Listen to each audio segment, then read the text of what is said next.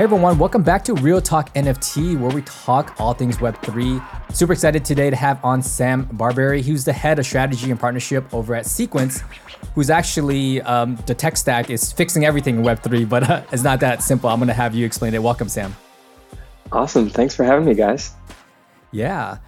First, before we jump into the company, please tell us a little bit about yourself and how you got into this industry. Yeah, so I've been in gaming and interactive media pretty much my whole career. Started as part of the founding team of a company called Super Data Research, where we covered from business intelligence and consumer insights perspective, really everything in digital games, esports, gaming, video content, VR, the whole space. That company was acquired by Nielsen back in 2018. I stayed on Nielsen for a while. And then kind of fast forward through a couple other companies that I started and joined. I came into the Web3 world at Animoca, helping to run one of their subsidiaries in digital collectibles, working with a lot of licensed IP, launched Jim Henson's first NFTs and a bunch of other cool projects. And then met the team at Sequence a number of months ago and just fell in love with them and how they think about the space and what they're doing. And Web3 always felt very natural to me, I think, particularly coming from gaming, because regardless of how people were using, particularly NFTs, it was, oh, you want to sell digital assets to an interactive global digitally native audience, that's gaming, whether it was a loyalty program or, pure PFP project or whatever it is, there was something that gaming had already done and innovated on that was a natural fit for what Web3 was aiming to do. Yeah. We saw a big shift, or maybe not a big shift, maybe it's always been there, into gaming, Web3 gaming specifically. This year, we see major publishers coming in, like PUBG, Krafton, Zynga. I mean, just to name a few, right? There's probably many more that I didn't mention. You mentioned it fits kind of cohesively with Web3. And I don't think a lot of people listening know kind of what the inherent problems are, or maybe what are the true benefits that may emerge that are unknown to us. Can you talk to us a little bit about that? Yeah, I mean, so this is where there's kind of like constant tension in the world of Web3 gaming, because there are those that say, hey, we already do have digital currencies. We already have digital collectibles. We already have a lot of this infrastructure. And they're not wrong, but there are a number of things about Web3 that I think publishers are quickly realizing are a benefit not only to themselves as a business, but also to players who ultimately are the ones to reward publishers for what they do. And so, there was a very real case recently where Psyonix, who's owned by Epic and makes Rocket League, shut down secondary skin trading in the game. And everyone lost their minds, and many of these gamers are the same people who, if you slap the phrase NFT on it, say, oh, this is, right, horrible. We don't want it. So Psyonix gave different reasons for why they shut it down. I'm not sure I fully believe them. I think, if you kind of look under the hood, because we have similar sentiments from other developers, there are things, especially with secondary markets, that are challenging for developers in Web 2. It's strenuous on servers, handling all those peer-to-peer transactions. If you are allowing payouts, then you have to deal with maybe money transmitter licenses and a number of other issues. And the blockchain negates a lot of those issues, because it's handling a lot of the heavy lifting and a lot of the off ramp and everything else. Now, the challenge in making that happen and bringing Web3 into a game has traditionally been around a number of items, but one being onboarding. And I think, we constantly have this notion of, how do we onboard the next players and so on. And that's where, from a tech perspective, I think, if you look at the past couple of years, that was a challenge. And so a lot of the games that were hitting the market first kind of had to lean into the Web3-ness of what they were building, because there was no way to escape it. If someone has to have a MetaMask just to play your game, then you might as well kind of be overly about the Web3 aspects of the title.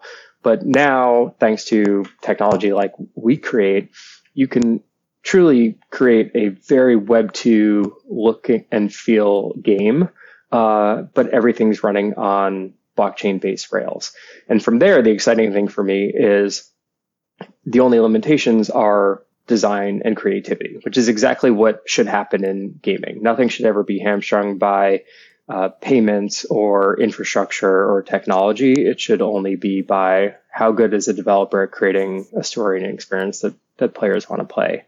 And I think we're at that point where it's shifting back, and that's where we see Asian publishers especially leaning into it with their cherished IP. They're like, you know what, we actually can build whatever we want now. And therefore we feel comfortable about, whether it's MapleStory or any of our other legendary IP and bringing that into a Web3 world.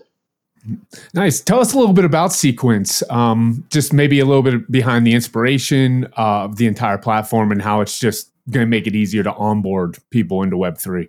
Yeah. So Sequence is built by Horizon, and Horizon started by building a game called Skyweaver, which is a pretty incredible collectible card game, was named Best Blockchain Game in 2022.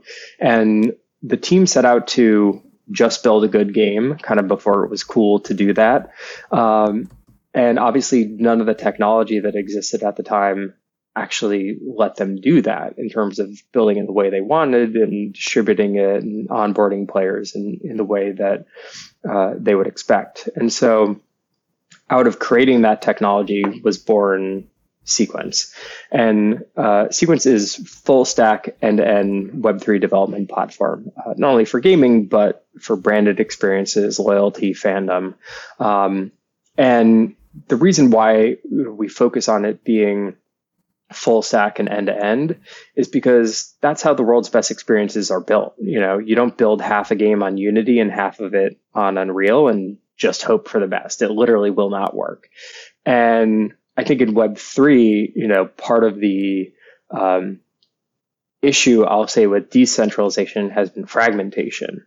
And so there's been this hodgepodge of infrastructure across wallets and indexers and nodes and marketplaces that have made it, one, just not easy for developers to even wrap their heads around and start building, but often ends up making kind of these game-breaking tech dependencies where someone pushes code and one part of the stack doesn't work with another part of the stack, or this wallet doesn't work with OpenSea or whatever it is.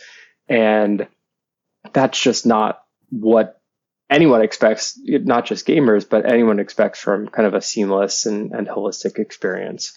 And so by giving everyone the entire suite of tools that they need, the SDKs to bring it into Unity or Unreal or mobile, it just means that developers can, again, shift their perspective back to the game that they want to create. I do have a question. There's some wallets or similar products out there like Rainbow and WAGMI, I believe, if I'm getting those correct. So what's the difference between what you're building at Sequence compared to, I think Rainbow is probably the one I'm most familiar with? Yeah. So I think, Rainbow, WAGMI, there's a lot of cool technology out there, but it often comes with a little bit of an asterisk or a little bit of a caveat.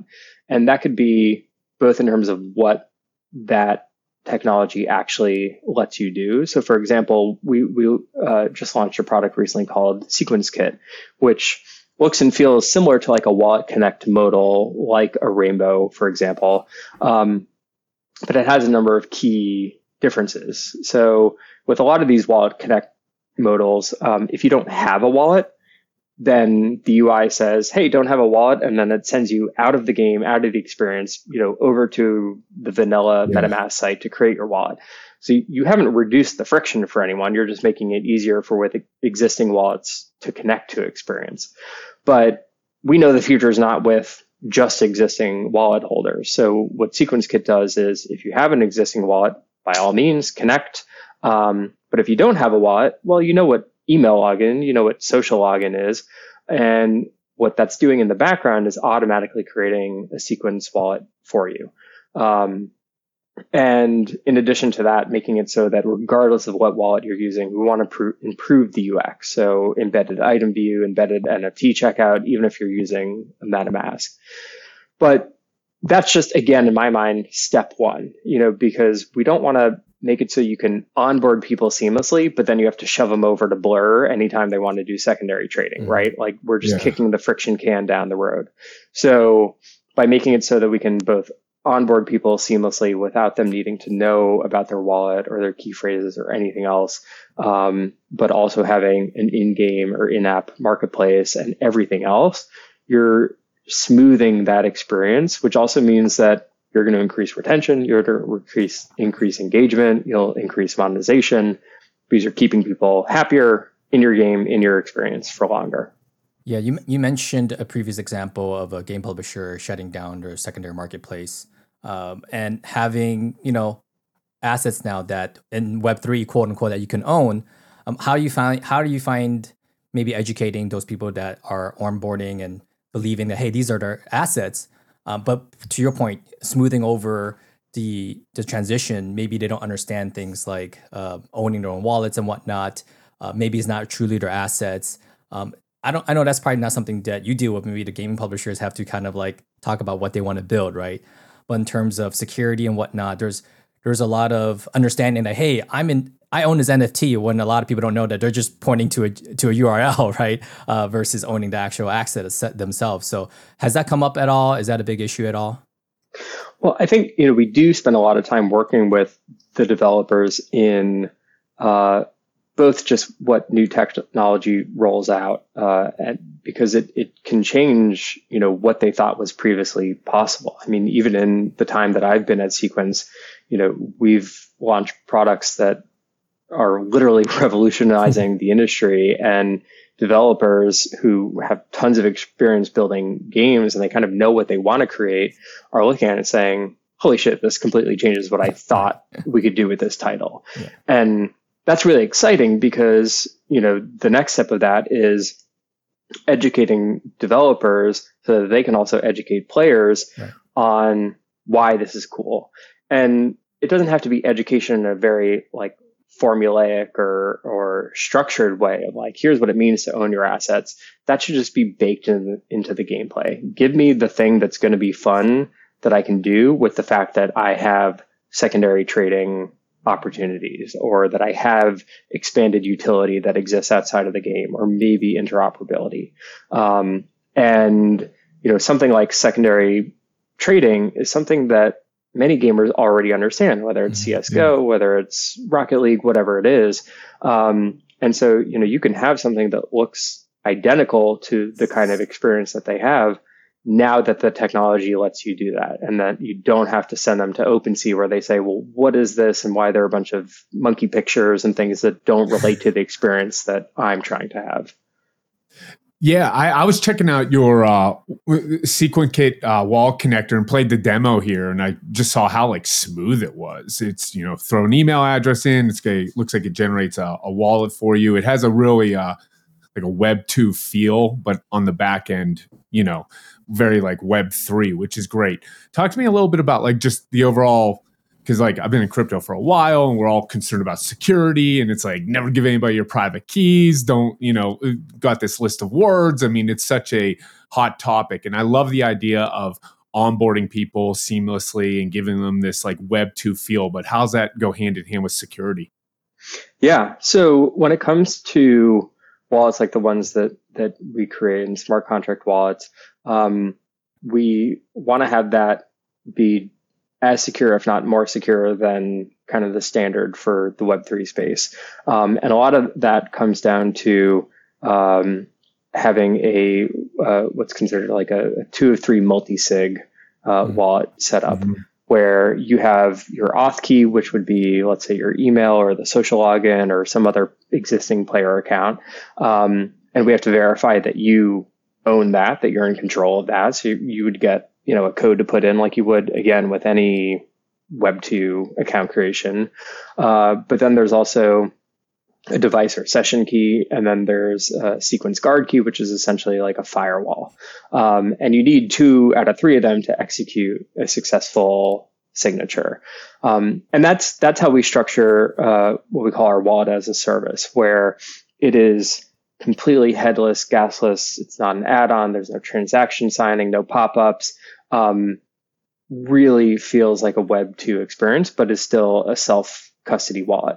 So obviously you don't necessarily want to run around the internet with a wallet that can sign for itself.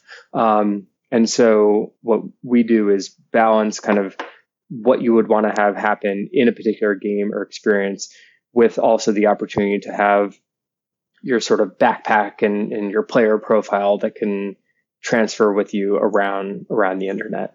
And so like the Sequence Universal Wallet is still a wallet where signing is required because that's sort of the standard that feels most secure when you're engaging with experiences that you haven't otherwise given that level of trust to yet. Nice. Yeah, I came from the domain name industry, and privacy security is top of mind for big companies. So I imagine big gaming companies have, a big thought on that as well. It seems like you have a big background in gaming and working with these big gaming publishers this last year. I see you working with Planet Mojo. That's pretty big. They're working through Amazon as well. What's been kind of like the best experience or most idealistic use of Web3 within the gaming sector that you're excited about? I know Shrapnel is doing some really interesting stuff. Is there anything that you're excited about?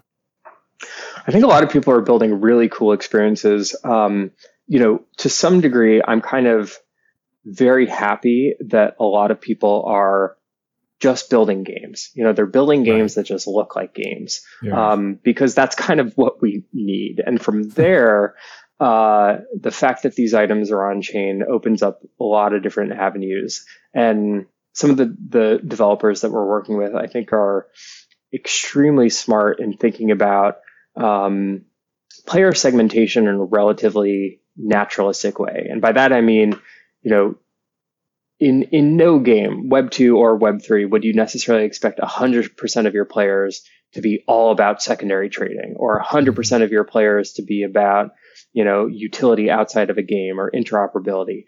And so what they recognize is, well, we first have to really focus on the core mechanics, on the core loop, and then think about what are sort of the add-on or adjacent experiences or the new mechanics that we can open up for elder players, a year or two into the game, that creates net new play for them. And so that could be, for example, like a collecting meta where items have, a certain value and ranking to them. And so I'm basically playing this kind of like ranked collectible game on top of or adjacent to, my core game, because I have all these items and I can trade them and level up my ranking and things like that.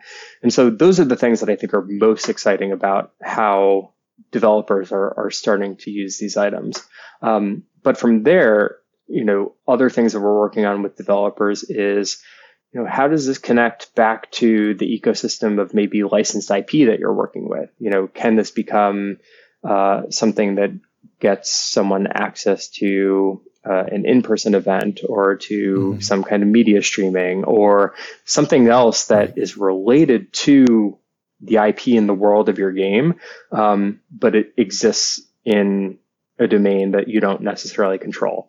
And that's what Web3 is about too, right? Like no one's going to spend the time to go through, connecting private servers and things like that. And I think that's something that people often forget too. It's just like, this is something that solves technical hurdles for developers. It just makes certain shit easier.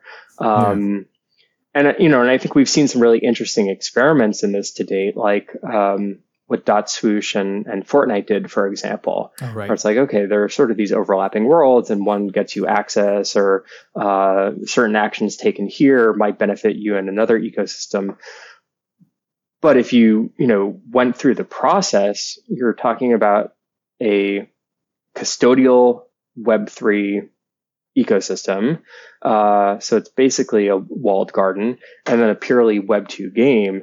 And there was literally a tweet thread, like the 5 steps that connect your .swoosh and Fortnite accounts. no one wants that, right? It should just be, I showed up with my backpack and people will go through the hoops to some degree, but that's not something that's going to be replicable. Once the novelty wears off, I just expect it to work.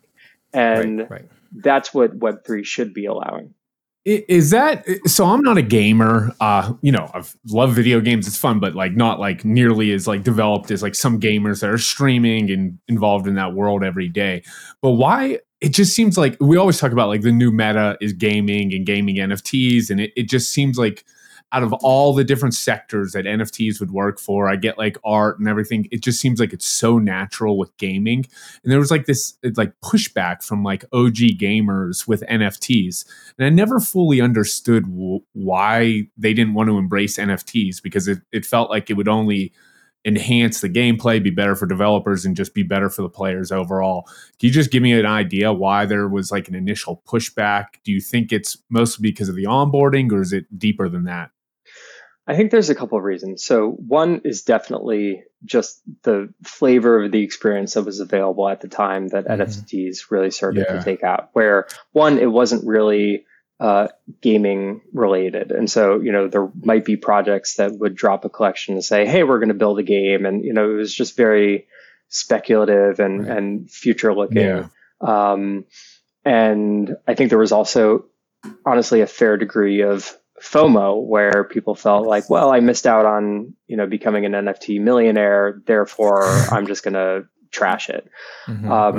But I think the real reason is that just gamers hate everything. Like that's just what they do. And so, I've been in the space long enough to go back to, some of the earlier days of free to play and microtransactions, where the industry shifted from premium downloads where you spend $60 on a game and you can play it till your heart's content, and that's the beginning and end of it, to actually the game is free, but it has all these in-game transactions, so there's some mix of the two. And word for word, line by line, this is taking exactly the same sentiment and trajectory that free to play did. Gamers say, this is a scam, this is a cash grab, I hate it.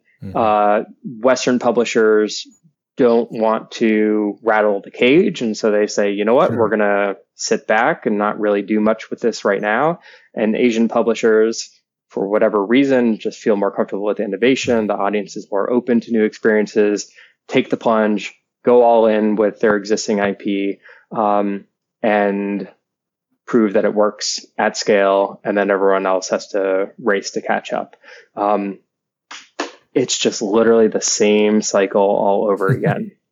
And so, we see that all the time with players, but, I think there really is the grand irony this time of being able to offer them something that does solve a lot of concerns and issues that players have had in the past. Or, obviously, look, a developer could turn off support for an NFT at any time, right? So owning that asset is nice, but it doesn't mean that, you can have it work in the game in the way that you want it to work.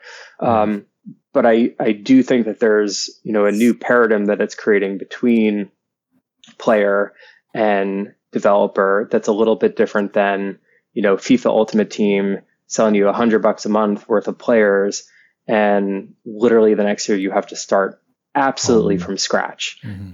Now there is power in the hands of players where they can say with proof, hey, I have this stuff. What are you going to do about it? How are you going to reward me for having these things? Maybe they don't all transfer to the next game, but they grant you some kind of access. And so there are a lot of new designs and, new ways of thinking about game economies that I think we all agree still have to be kind of figured out in terms of how it's going to work at scale.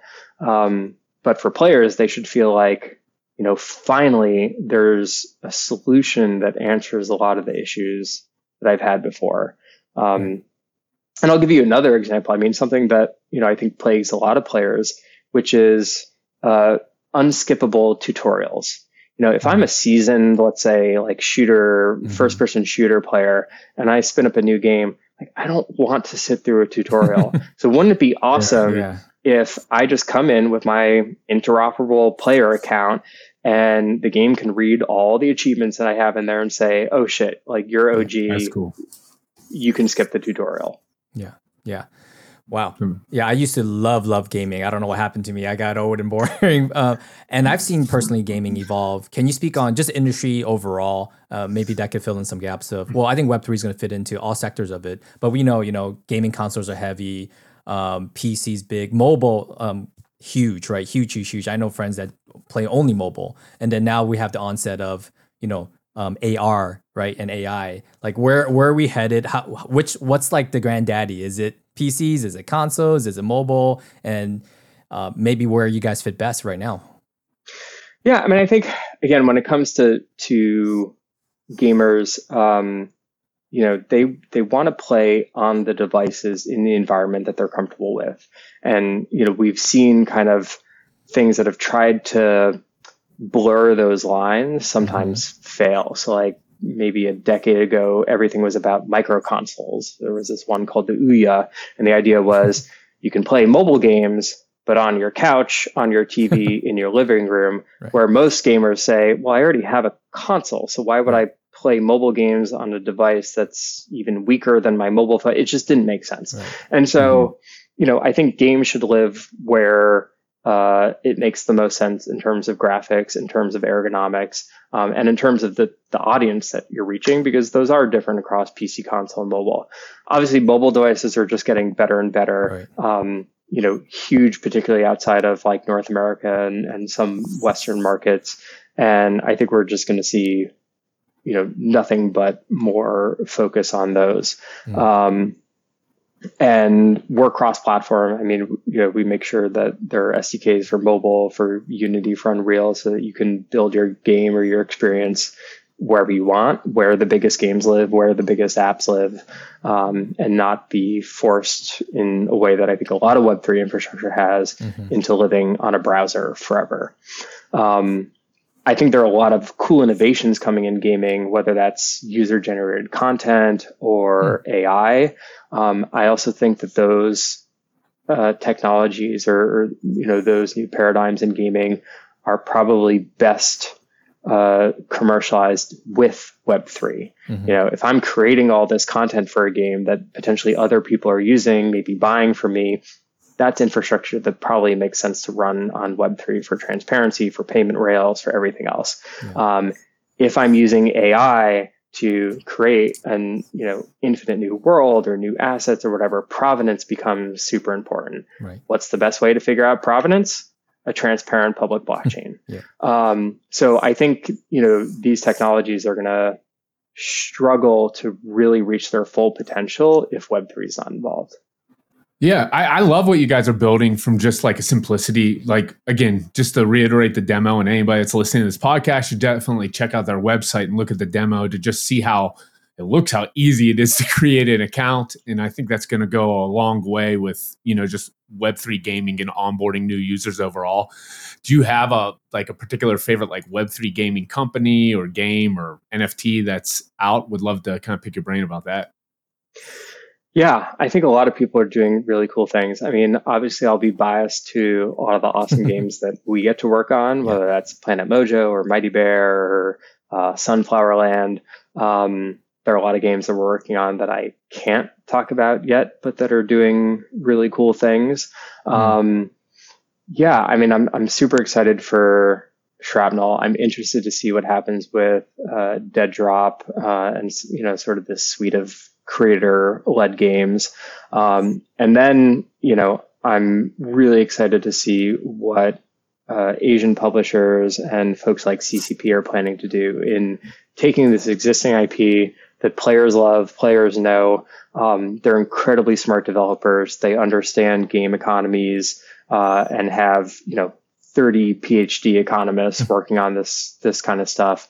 And they're going to absolutely nail it. And that's what I'm really excited to work on with them.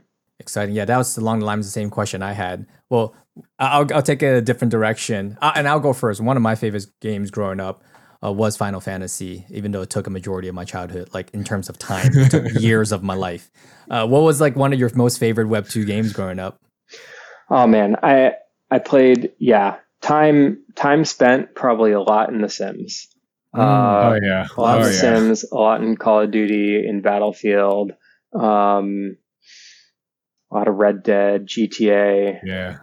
Yeah. When all that. GTA first came out, my gosh, that was so fun. I mean, it was just like something I've never even seen before, and just spending hours and hours running around that city, stealing cars and motorcycles. I loved it. I'm gonna fire that up later today, I think. Yeah, it was a totally fresh experience. And again, I think like with Web3 and AI and user generated content and AR and spatial internet, like we're on the cusp of a bunch of new genres of new ways of playing. And so that gets me excited. But, look, even last night I played a perfectly normal, awesome Web2 game called The Finals that kind of like came out of nowhere that Nexon released, and I had no idea about until it was in beta. Great game. Can't wait to see what happens with that. Awesome. Well, I look forward to getting into more games, for work purposes, Web3 games. Me too. Yeah. And the last question I have is really, you've worked with a lot of gaming publishers and seen a lot of community members. What's 2023 ending look like? What's the goals for 2024? What does success look like to you guys? How are you guys moving forward? Yeah. So I think, through the end of this year is an absolute insane suite of new products. Our builder platform, which is a no code stack of everything that we do with Sequence. So even a non-technical guy like me can make an in-game marketplace in about 60 seconds. Wow. So just insanely easy stuff. And then that gets injected into a number of incredible games. And I think 2024 is, really the year where we're going to see just like an onslaught of really polished, really scalable, quality games come out. And beyond that into, things that consumer brands and media companies that we're working with are going to do, and some of that overlapping with games. And so I think, again, it's just going to be like an interconnected series of experiences that people have never seen before. Ready Player One, here we come. Yeah. Let's do it. Awesome. So where can people find you? How should they best reach out if they have questions? Yeah, either on LinkedIn, Sam Barberi, Twitter, SAMUSB, or shoot me an email at sb@horizon.io. Awesome. Well, it's been great having you on. Love to have you on because, Web3 weeks are like dog years, right? Every week. So I would love to see what developments are coming in about, half a year from now. We're going to have a much different conversation, I'm pretty sure. It's going to be so different. It's going to be crazy. Awesome. Thank you so much, Sam. Awesome. Thanks for having me, guys.